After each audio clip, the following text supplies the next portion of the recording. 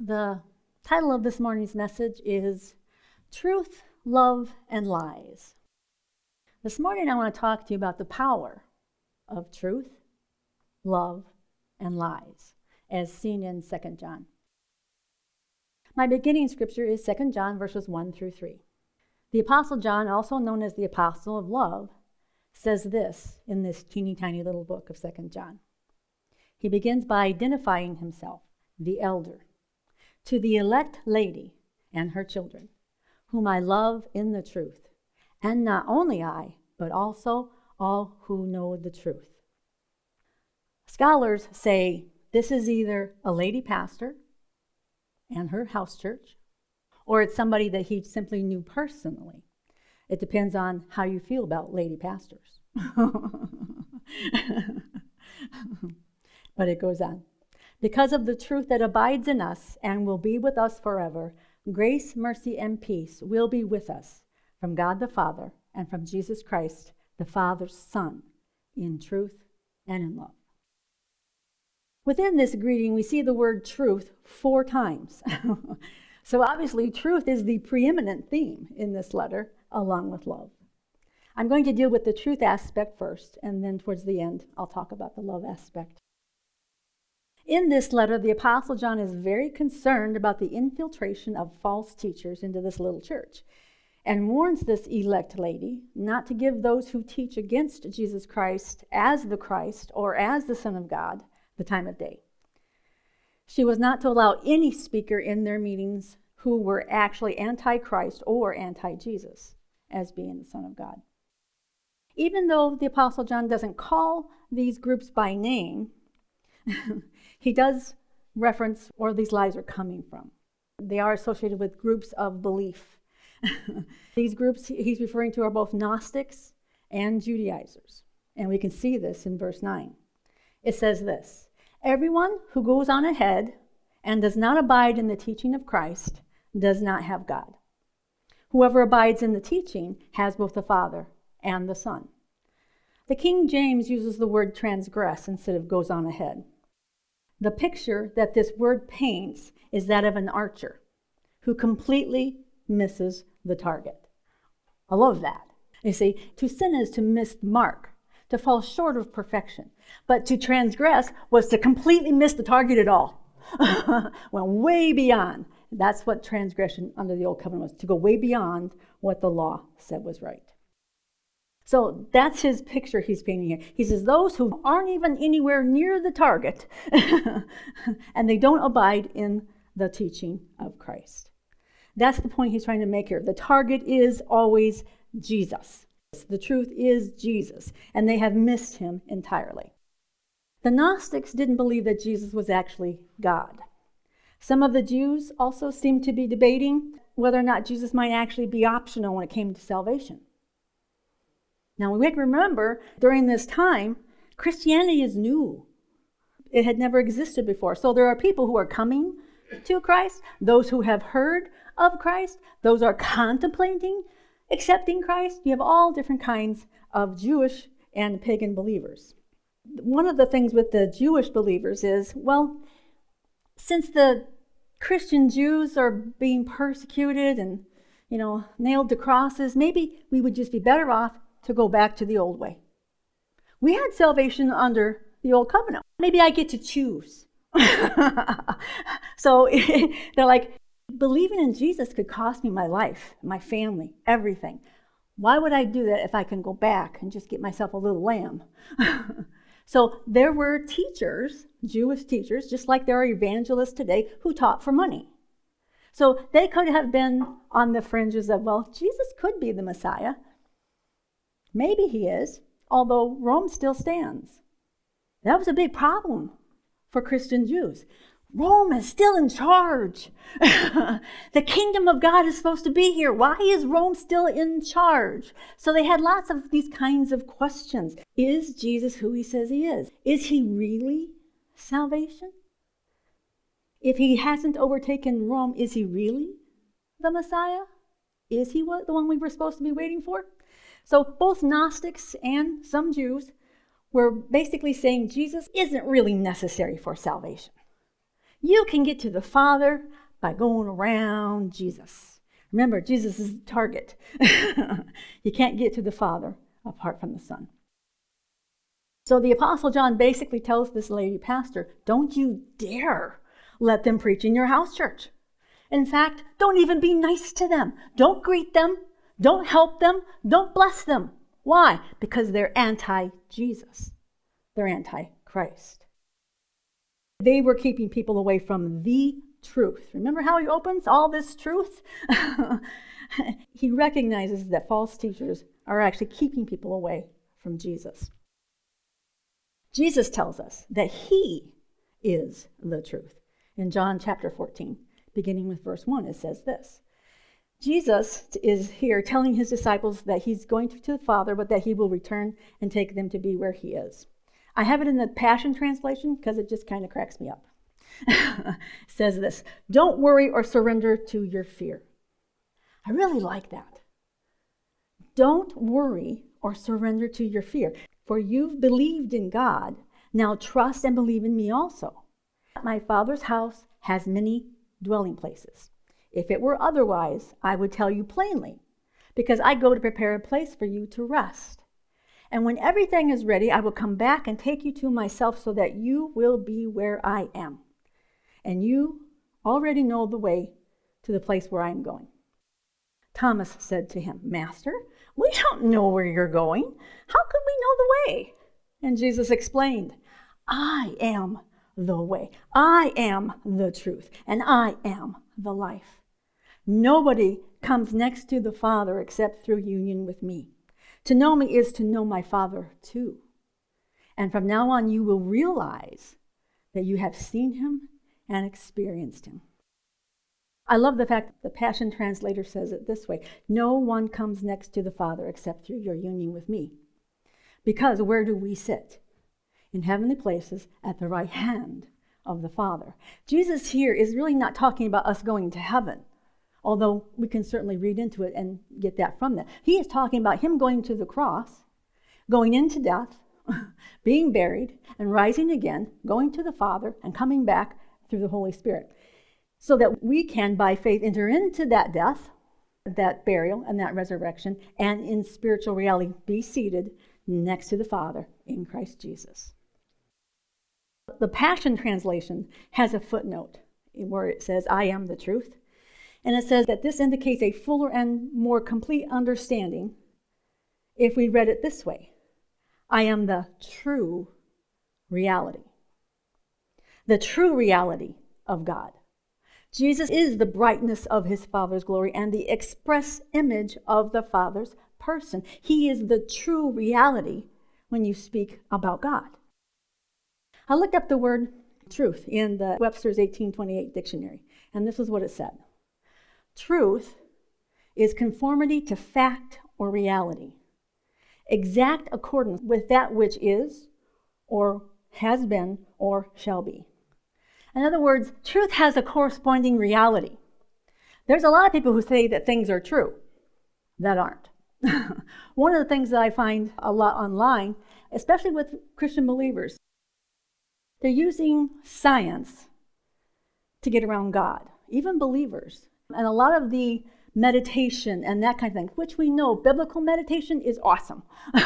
You can turn on the TV screen in your mind and Jesus will show up. He wants to show himself to you. He wants to speak to you. He wants to reveal himself to you. But those things are all based on reality and truth. Jesus is real. Holy Spirit is real. The things he shows us and tells us are real. They exist. We've never been there to heaven, but we know it's real. How do we know it's real? He told us it's real. He told us it's real. So truth has a reality connected with it. And a lot of these modern day meditation kinds of group, they're saying, you don't need Jesus. You can go around. You can connect to the universe. The universe is God. You can have everything God promises you without Jesus. And because these meditation groups hook up with science, science is learning how we function. We are heart and we are brain and we are mind. And when you know how all those things work together, you can make them work better. Science says, but you don't need a real Jesus. You can get the Spirit without him. Yeah, you're going to get a spirit, all right. It tells us Satan comes as an angel of light. He will be happy to make you feel good so that he can deceive you. Truth has a corresponding reality. When we don't accept that Jesus is the only way, we don't accept that Jesus is the Son of God, we choose blindness. See, that's what I don't like about these meditation groups, is that they purposely choose blindness. No, I will not see that Jesus is the only way to the Father. No, I don't want that. I'm going to go around Jesus. And you can't. You may have a good time. You might get some behavior modification because they're using biblical principles. Okay? And I'm not saying God doesn't show up and talk to them either, because God has poured out his Spirit on all flesh. God is trying to get people to Christ. Will he, by the Holy Spirit, minister to an unbeliever? Absolutely. But the whole point is to get them to Jesus so that he can have them forever. He loves them and wants them to be in him and with him forever. But even believers are sometimes choosing blindness. They want to get what they want from God without actually having to go to God to get it. If I can use these methods to heal myself, what do I need Jesus for? If I can make myself X, Y, or Z by meditation, then why do I need Jesus?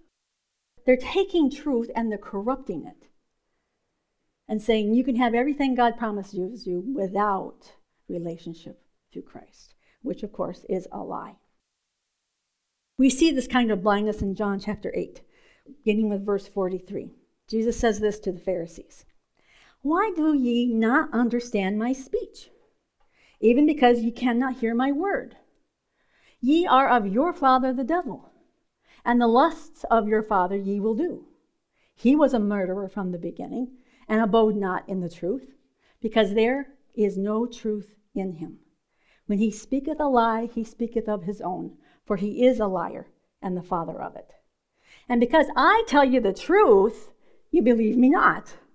Which of you convinceth me of sin? And if I say the truth, why do you not believe me? He that is of God heareth my words. Ye therefore hear them not, because you are not of God.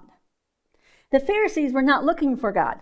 They were very religious, but they were not looking for God. Jesus tells them plainly, you search the scriptures thinking you're going to find life, but you refuse to come to me who is life itself. You think you're going to get there some other way than me.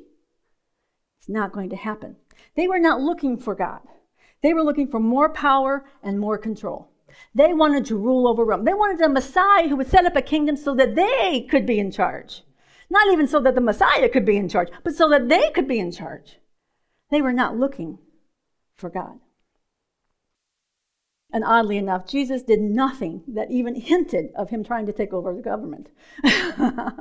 You think you're looking for a military man, a general, somebody who can conquer. He says, if you're looking for God, you're actually looking for me. And if you look in the Old Testament, in the Old Covenant, you will find I'm hidden there all the way along. If you were looking for me, guess what? You would have found me. You would have accepted me. I am the way, the truth, and the life. And there is no life apart from Christ. So they were not interested in that kind of a Messiah. They loved their darkness. And they hated Jesus because he is and was the truth. And he is and was, even then, still God. So Jesus is truth personified. We cannot know truth apart from him and his word. This always amazes me when we speak of truth. Years ago, when abortion first became legal, they told the young ladies, it's not a baby. It's just a little bunch of cells. It doesn't get to be a baby till much later, so we can just take out these little cells and it's not murder. Young ladies who were in distress said, oh, good. I don't have to contend with this child that's not a child yet. I can just get rid of this little bit of flesh. It's just like, a little biopsy. You just take a little part of me away and that's all it is. It wasn't true. One of the things they said back then is if we ever the government, if we ever find out that this is a lie, we will change it immediately because we would not want to be partakers of murder. And what do we have today? People demanding the right to kill their children. Demanding it. They're so mean and angry. And it's like, why can't you see how wrong this is? Even after it's born, you want the right to kill it. What's wrong with this? Why can't you see this is wrong? They can't see. They love their darkness. That's the hardest thing, I think, for me, is to, because you're like, oh, if I could just show you the truth. No, just like the Pharisees. That's not the truth I want. I want my version of truth. Doesn't work. Jesus tells the disciples that they can see and understand the truth by hearing him. We see this in John chapter 8, beginning with verse 31. Jesus says this, "Then said Jesus to the Jews, which believed on him, if ye continue in my word, then you are my disciples indeed. And ye shall know the truth, and the truth will make you free." The English word for free is the Greek word eleutheros. And according to the Strong's Concordance, it is translated free and means unrestrained, to go at pleasure. That is, as a citizen, not to be a slave. Or generally speaking, it is to be exempt from obligation or liability. It is to be truly free, to come and go as you please. This is what truth does. That's why truth is so important. Truth, being Jesus, and the truth also being what he has to say, has the ability to set us free from the slavery of sin and the torment of deception. And it also has the ability to transform us into beloved sons and citizens of heaven while we're still here on earth. Through the death, burial, and resurrection of Jesus, we as believers are already delivered from all the power of the enemy. That's the truth. There is a spiritual reality where Satan was completely defeated. But how many believers are still fighting with him? They're still taking authority over him. They're still stomping on his head. They're still binding him. Haven't we bound him enough yet? How does he keep escaping? Who keeps unbinding him? Let's get these people and make them stop. It doesn't make sense. He is in reality defeated. We are in reality in a different kingdom. We have to understand that there is a realness to this truth. And it's only when we don't believe the realness that we get ourselves into trouble. So, Satan has no legal right to annoy us. He really doesn't. He is not our problem. The unbeliever's problem, because he gets to hassle them. And unfortunately, too many believers are letting Satan hassle them. In fact, when the scripture says the truth shall make us free indeed, the word indeed means in actuality, in reality, in factual truth. Jesus' word and Jesus actually makes us free from all the power of sin and death, all the power of the enemy. He doesn't actually have any right to be picking on us. But if we don't know that, we let him pick on us. We know the truth in our knower. I like this. We were talking with Miss Claudette last week, and we were talking about the Lord, and she was talking about knowing in your knower. You ever hear that? I know it in my knower. I can't really tell you where my knower is, but I know that I know what it is. It is that unexplainable part of us, our spirit man, where we go, I don't know how I know this is true. I just know from my knower it is true. That is, the Holy Spirit bears witness. And we know things that we don't even know how it is we know them. So there is a realness in truth that changes those of us who embrace the truth that our knower knows. The Holy Spirit always bears witness with the truth. He is himself the Spirit of truth who leads into all truth. We cannot know truth apart from knowing Christ. You will believe what everybody else has to say. The only way to know what is true is to know Christ. Now let's look at our opening scripture again. 2 John verses 1 through 3. But let's expand how we see the word truth. The elder, John, unto the elect lady, the lady pastor and her church, whom I love in the truth. Jesus as truth. I love this lady pastor in Jesus, in the truth of who he is. And not I only, but all they that have known the truth. What is this truth? Jesus as truth. Both.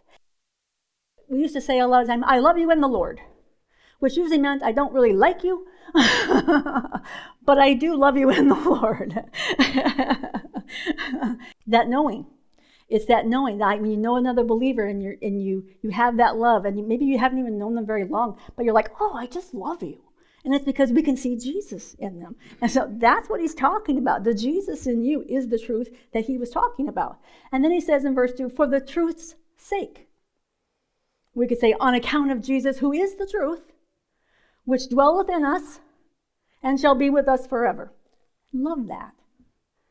On account of Jesus being the truth, and the truth dwells in us, and he lives in there forever. Period.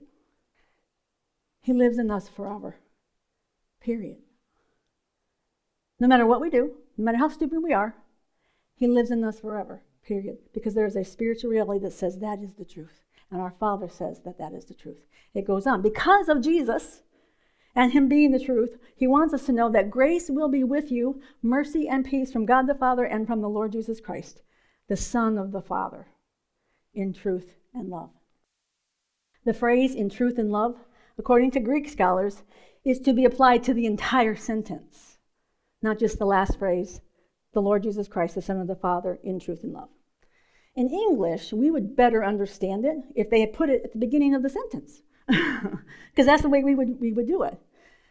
So it would be in truth and love, grace be with you. Grace, and be with you means to accompany with. In other words, God's grace, God's favor, God's kindness, absolutely free loving kindness, that is going to accompany you in your life. And not only that, but mercy and peace.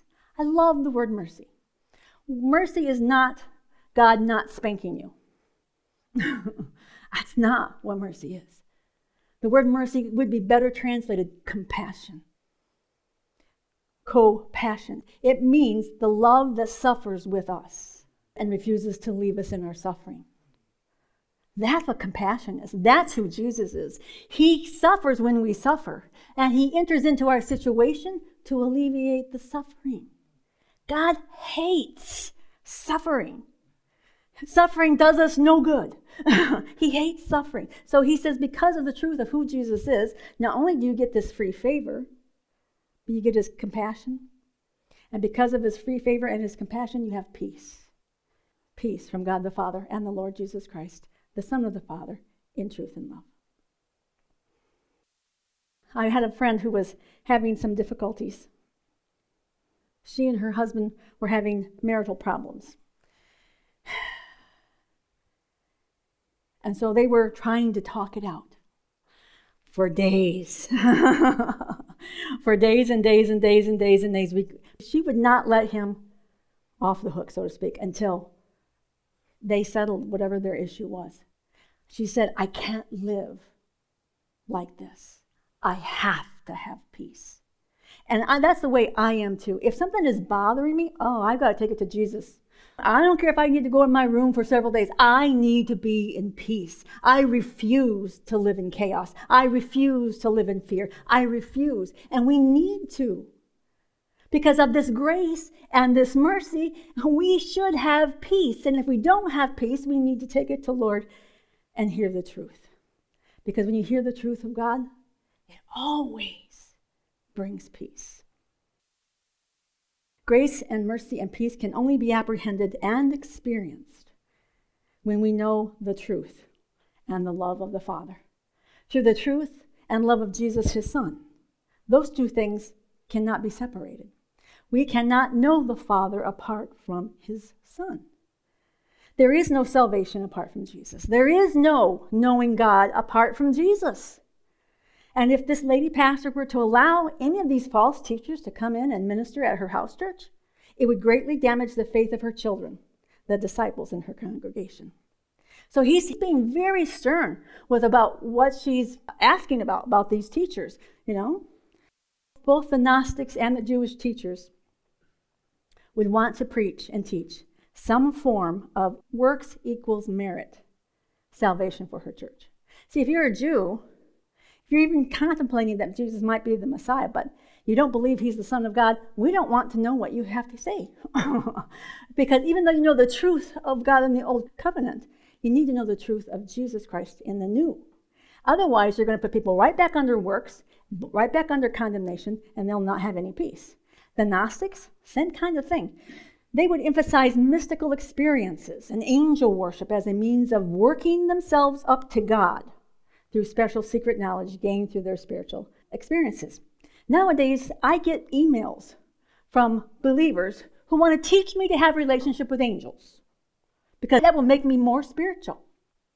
Let me see. I have a one-to-one relationship with the God of the universe, and you want me to waste my time talking to angels. Why? So that you're impressed? No thanks. We don't need to be talking to angels. If God sends you one, it means you're in a really bad place. When did an angel come to Jesus? The night before his crucifixion. When did an angel come to Paul? He's in the sea, in the middle of it for 2 weeks. Really? Need an angel? No thanks. I'd rather just stay safe and not need an angel. Thank you very much. I have the Holy Spirit. I have God in his fullness. I don't need angels to intercede for me or to be my helper. I have the helper, God himself, the Holy Spirit. I don't need angels. This stuff is still here. After all of these thousands of years, this stuff is still here, and it's still creeping into the church. In other words, the Gnostics believed that they had no real need for Jesus as the Son of God. The Gnostics believed all physical bodies were evil, and therefore, if Jesus was really human, he could in no way be divine. And if he's not divine, he can't be our intermediary with God. So they were therefore called anti-Christ and anti-Jesus. Now, the Jewish teachers would fall into the same lie that works equal salvation or merit salvation. They didn't believe that they needed Jesus either. As long as there was a temple nearby and some lambs available, they didn't need a Jesus. They could save themselves through the Old Covenant, which of course was not true. They wouldn't have been anti-Christ, but they would have definitely been anti-Jesus as the Christ. The fact that the Apostle John calls her the elect lady is probably an indication that she had a Jewish background.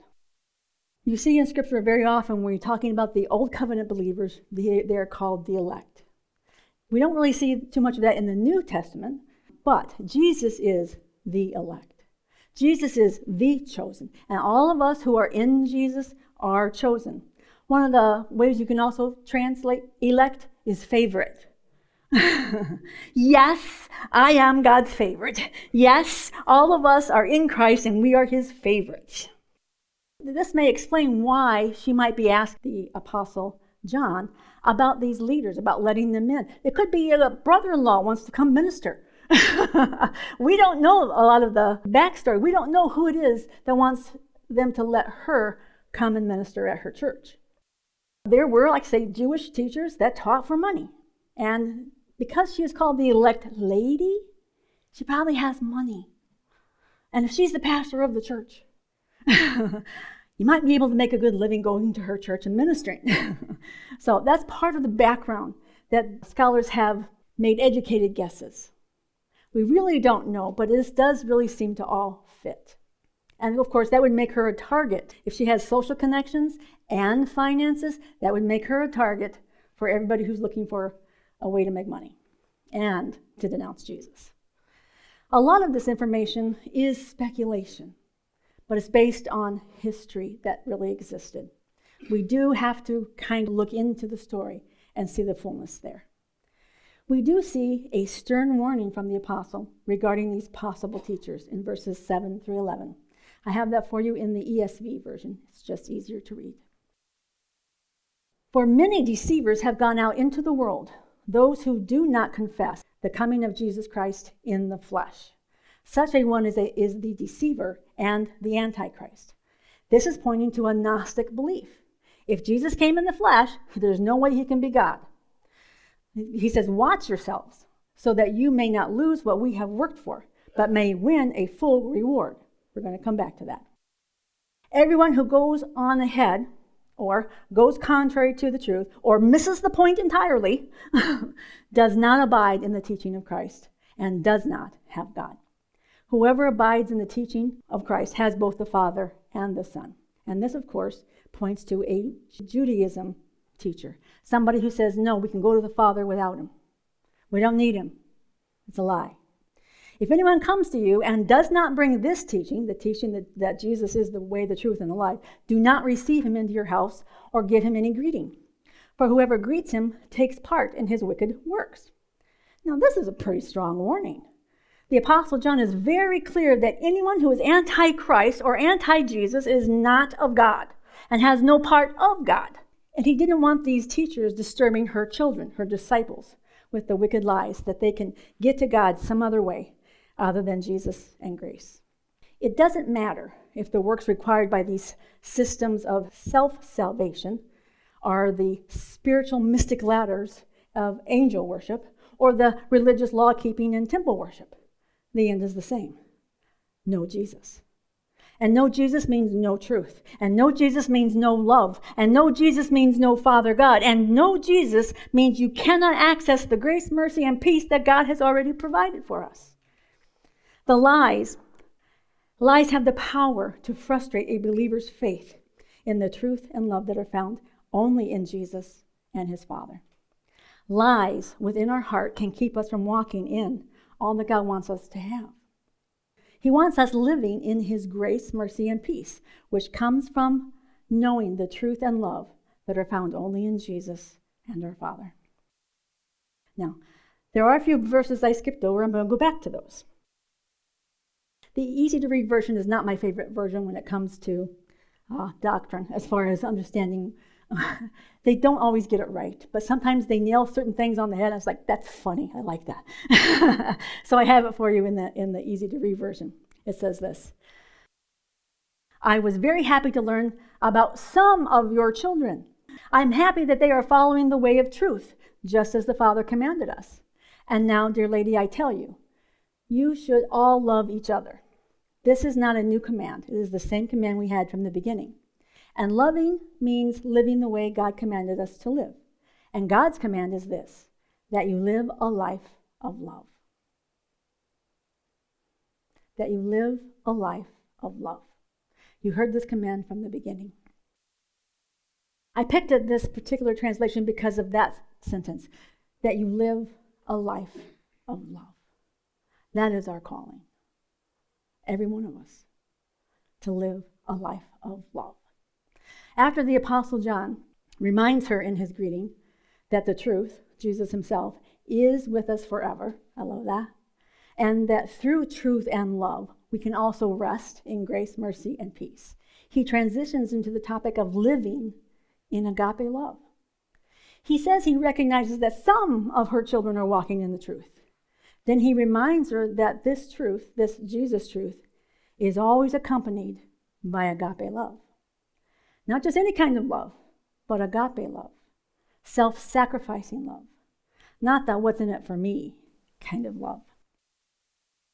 The truth is, truth doesn't exist by itself. It exists within the reality of God's love. God is truth and love. So true love doesn't lie. It doesn't deceive.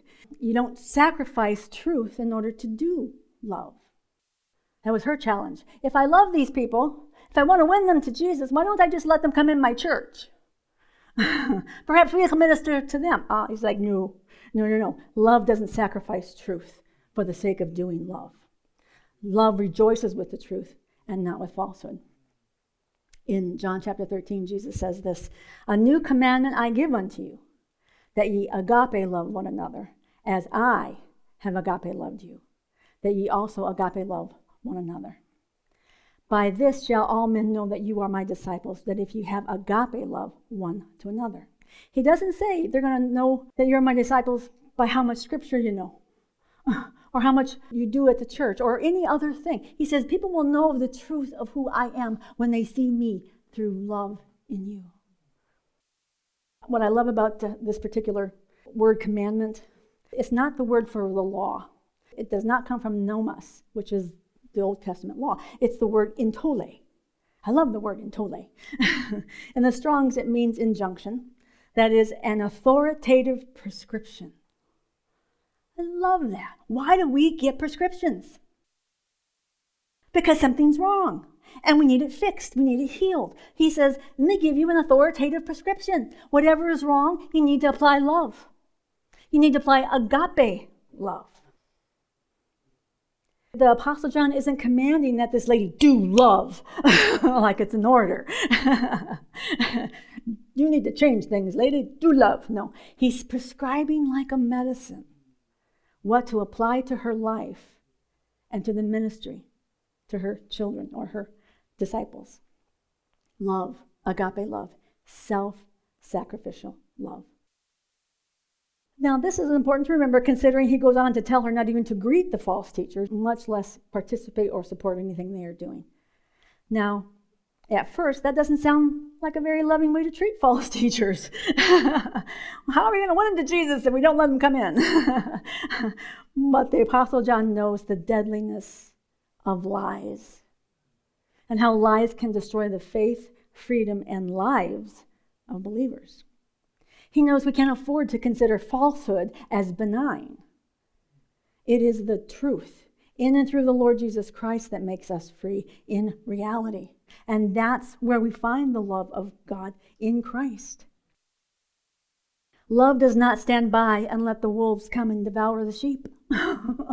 Love always protects. Love is wise. So it appears that the Apostle John is commending her on the fact that her children or church members are walking in the truth of who Jesus is. But that she needs to also remember that truth without love isn't the entire truth. It's truth and love that express who our Father is. One of the verses that sometimes bothers believers is one I skipped over and said I would come back to, and that's verse 8, which says this. This is the ERV. Watch yourselves so that you may not lose what we have worked for, but may win a full reward. And the same thing in the King James says, look to yourselves, that we lose not those things which we have wrought, but that we receive a full reward. The fact that the Apostle John uses the word wrought, which means to work or to labor for, lets us know he's not talking about our salvation, although some theologians will try to point believers in that direction. What is it that both the apostle and the lady both work for and labor at? These are two ministers. This is like a bishop and a pastor, the overseer and his charge. He says, watch yourself. Why? Don't let the false teachers come in and disturb your sheep. Don't let people come in and teach your people bad things. He says, why? Why? He says there's a reward if we are careful. There's a reward for walking in love. There's a reward for walking in the truth. And what is that reward? That all of the children walk in truth and love. You see, the reward for a minister isn't a paycheck. Let me tell you this. I would not do this for money. We do this for love. Love of Christ and love of the family. Our reward for ministry is you. Seeing you guys walk in freedom and in love, knowing that nothing I do will ever separate me from the Father or my Jesus or my Holy Spirit ever again. That changes us and it enables us to shine the light of Christ through us. All of that's the reward he's talking about. It has nothing to do with being saved. In verse 3, this is where I started the message. Grace be with you, accompanies you. Mercy, God's suffering love and remedy and peace from God the Father and from the Lord Jesus Christ, the Son of the Father, in truth and love. It is this, because of our Father's great love, agape love, that he sent the truth. We can't know what truth is apart from Jesus. We don't have the ability apart from Jesus to know and understand what truth really is. The reason he sent Jesus is so that we could know the reality of his love and the reality of who he really is. It is funny that we cannot know the Father. The only way we know the Father is that we have Jesus to look at. He's the one that breaks all the religious molds. Touching lepers, talking to women at wells. He broke all of the molds because of his great love. He came to show us just how much the Father loved us and what he was really, really like. So we cannot know our Father apart from Jesus, and we cannot know our Jesus apart from the truth of his word and the indwelling of the Holy Spirit. Our Father wants us to live in his grace, his absolutely free loving kindness through faith in our Lord and Savior Jesus Christ. Our Father has provided everything we need for life and godliness through the death, burial, and resurrection of Jesus. So what keeps us from walking in everything he has provided? Lies, falsehoods, stuff in our head that's just not true. We believe the lies of the enemy. We believe what our bodies tell us. We believe what our emotions tell us. We believe what our past tells us. We believe all sorts of things that just aren't true. And it's the power of these lies that affect our faith. And it is through faith that we apprehend all the promises. For years, I thought my problem was sin. If I could just conquer this sin, Jesus. If I could just be different. I always thought my problem was sin. Look, you're failing here, and look, you're failing there, and look, you lost your temper over there. What's the matter with you? Why aren't you being patient? God, sin is a terrible problem. God, why aren't you fixing me? That's what so much of the church believed. My problem is sin. No, before you came to Jesus, your problem was sin. Since then, your problem are the lies you believe. If Satan can get us chasing our tail trying to get rid of sin, Jesus already got rid of sin. He took us to the cross with him. Sin has been conquered. Satan is a defeated foe. He's not the problem. Sin is not the problem. And you say, well, then why do I keep doing it? Because you don't believe something that's true. You're believing a lie about yourself. You're believing a lie about your Savior. You're believing a lie. It is the lies that destroy our lives, not Satan and not sin. See, but if you can keep those Christians busy trying to get rid of sin all day long, you can keep them from being effective. How are we effective? How will they know that we are his disciple? By walking in love. And there's an easy way to decide if something is love. Is it good for somebody else? The lady pastor, she could have said, well, it would be good for this man if I paid him and I got to minister to him. All these good reasons why I'm going to love him. Is that good for him? No. It's good for him to know Jesus Christ. It's good for him to know the truth. Love does what's best for somebody else. Do you remember Sunday school where they told you what joy was?